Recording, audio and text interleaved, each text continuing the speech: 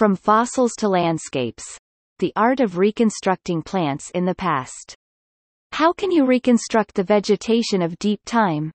Hugh Dickinson talks to one professor who has turned to canvas and paint.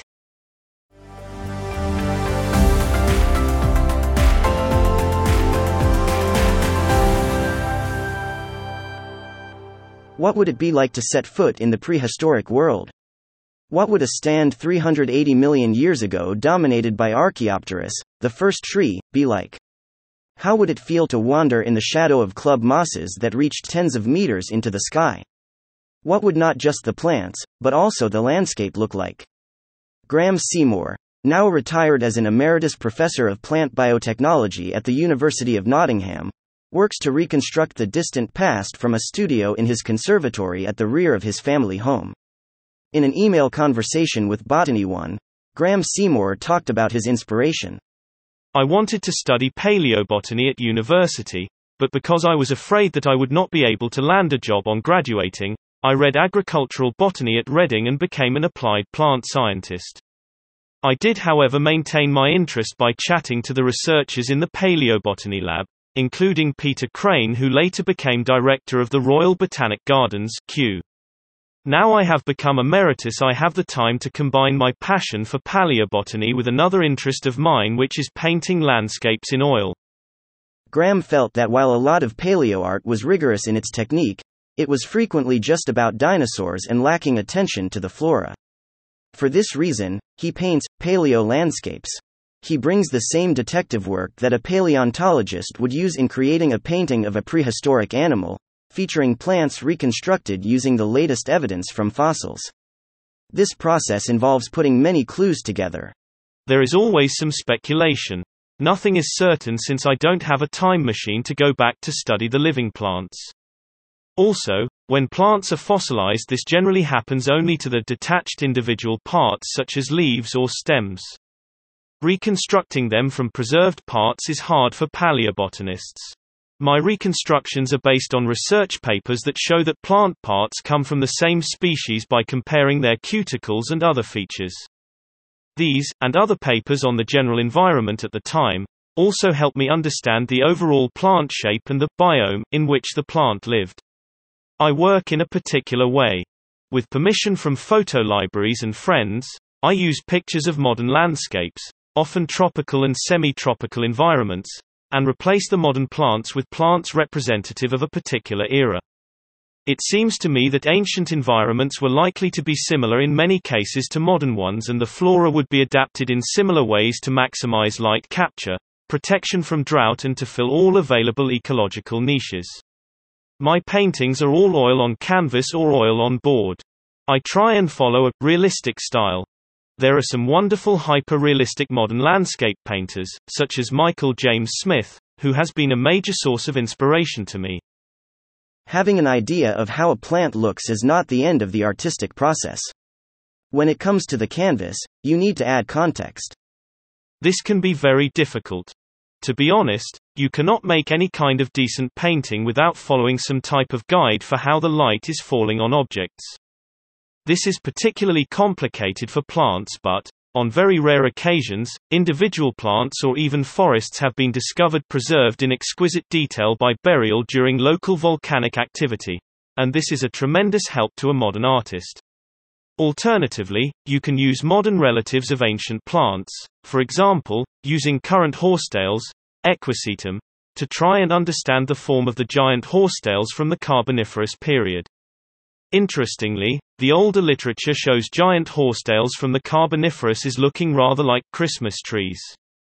Perhaps some did look like this, but recent studies suggest that many species had branching patterns resembling other types of modern trees. Sometimes it is necessary to make models of the plant you want to paint, based on reconstructions in scientific papers. This is common for artists painting ancient animals. Models really help you see how these plants looked in 3D. Although the models I make are quite crude, they are both helpful and interesting. For example, the Bennettitails, a group of ancient and extinct gymnosperms, had reproductive organs that looked, in some cases, a lot like angiosperm flowers, and many reconstructions have already been published. Surprisingly, when you make models of these organs you realize how big some of them were. There is actually evidence that they were insect-pollinated, and so I have depicted many of them as brightly colored. This is not unreasonable, as gymnosperms can have brightly colored tissues. Think juniper berries, yew arils, and some cycad cones. Both the size and color of these extraordinary flowers is not evident from the rather dry images in the literature. When you make the models, I do this so I can then generate more realistic paintings. These possibilities make more sense. Putting together the details to make a plant community in Paint can lead to some unexpected places when you start to apply the brush, Graham said. Some paintings work better than others, and I find large-scale paintings are the most effective for me. This is probably because I am a little impatient and don't like spending too much time getting very small details done in a super precise manner. I like the feeling of occasional accidental brush strokes generating exciting and unexpected paint effects. On individual parts of paintings, there can be a feeling of having placed plants correctly with respect to other aspects of the painting based on modern plants, landscapes, and phytogeography. In one painting, a reproduction of bentonite flowers on a bush in a coastal environment, the morphology and look of the floral organs seems obviously to point toward insect pollination, but the real impact of this was only apparent as the painting took shape. Dr. Susanna Lydon, who trained as a paleobotanist and is now an assistant professor in plant sciences at the University of Nottingham, has cast a critical eye over Graham Seymour's work. She said, "Paleoart typically focuses on animals, with plants as a backdrop, a necessary feature of the whole composition, but seldom given the same level of attention as dinosaurs or other charismatic tetrapods. This is yet another facet of the wider issue of plant blindness. Additionally, where paleobotanical reconstructions do exist, they are often intended as diagrammatic illustrations, and there has been a tendency to stick to the facts. The result of this is whole plant concepts, almost always based on fragmentary material, which are very conservative in nature, lacking even mildly speculative interpretations which are often seen in paleozoological artwork.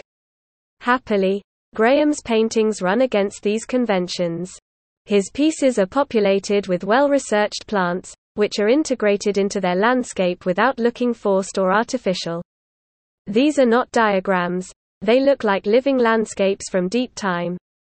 His recent work on bentontites, a Mesozoic group of seed plants in which at least some reproductive structures seem to have been externally insect-pollinated, takes a refreshing approach to plants where reconstructions have tended to be ultra-cautious, particularly with regards to color. Graham's work is part of a new wave of paleoartists who are taking plants seriously, and producing work that is beautiful as well as informed by current paleobotanical research. It's fair to say that I am a fan both of his approach and the art that it is yielding. With so little attention paid to the plant life of the past, Graham Seymour can create original landscapes while traveling hundreds of millions of years in time. He said, "I don't restrict myself to a particular period. I enjoy the challenge of trying to create a scene that shows the beauty of ancient plants living in their natural environment. Well, my take on that anyway. The focus is on dinosaurs in paleoart is understandable. However, some reading reveals that the ancient landscapes must have been amazingly beautiful in the same way as those on Earth today, but in many cases the plants were rather different, so at first glance they looked similar, but detailed inspection would reveal large differences. Imagine walking through fern prairies or lowland areas by a warm sea with lush groves of bushy bentontites." Graham admits that this is an art project, and he is not a paleobotanist. But, as he points out, there are so few reconstructions of fossil plant landscapes out there that someone needs to show how amazing so many of them must have looked. You can see more of Graham's art at fossilplantart.com.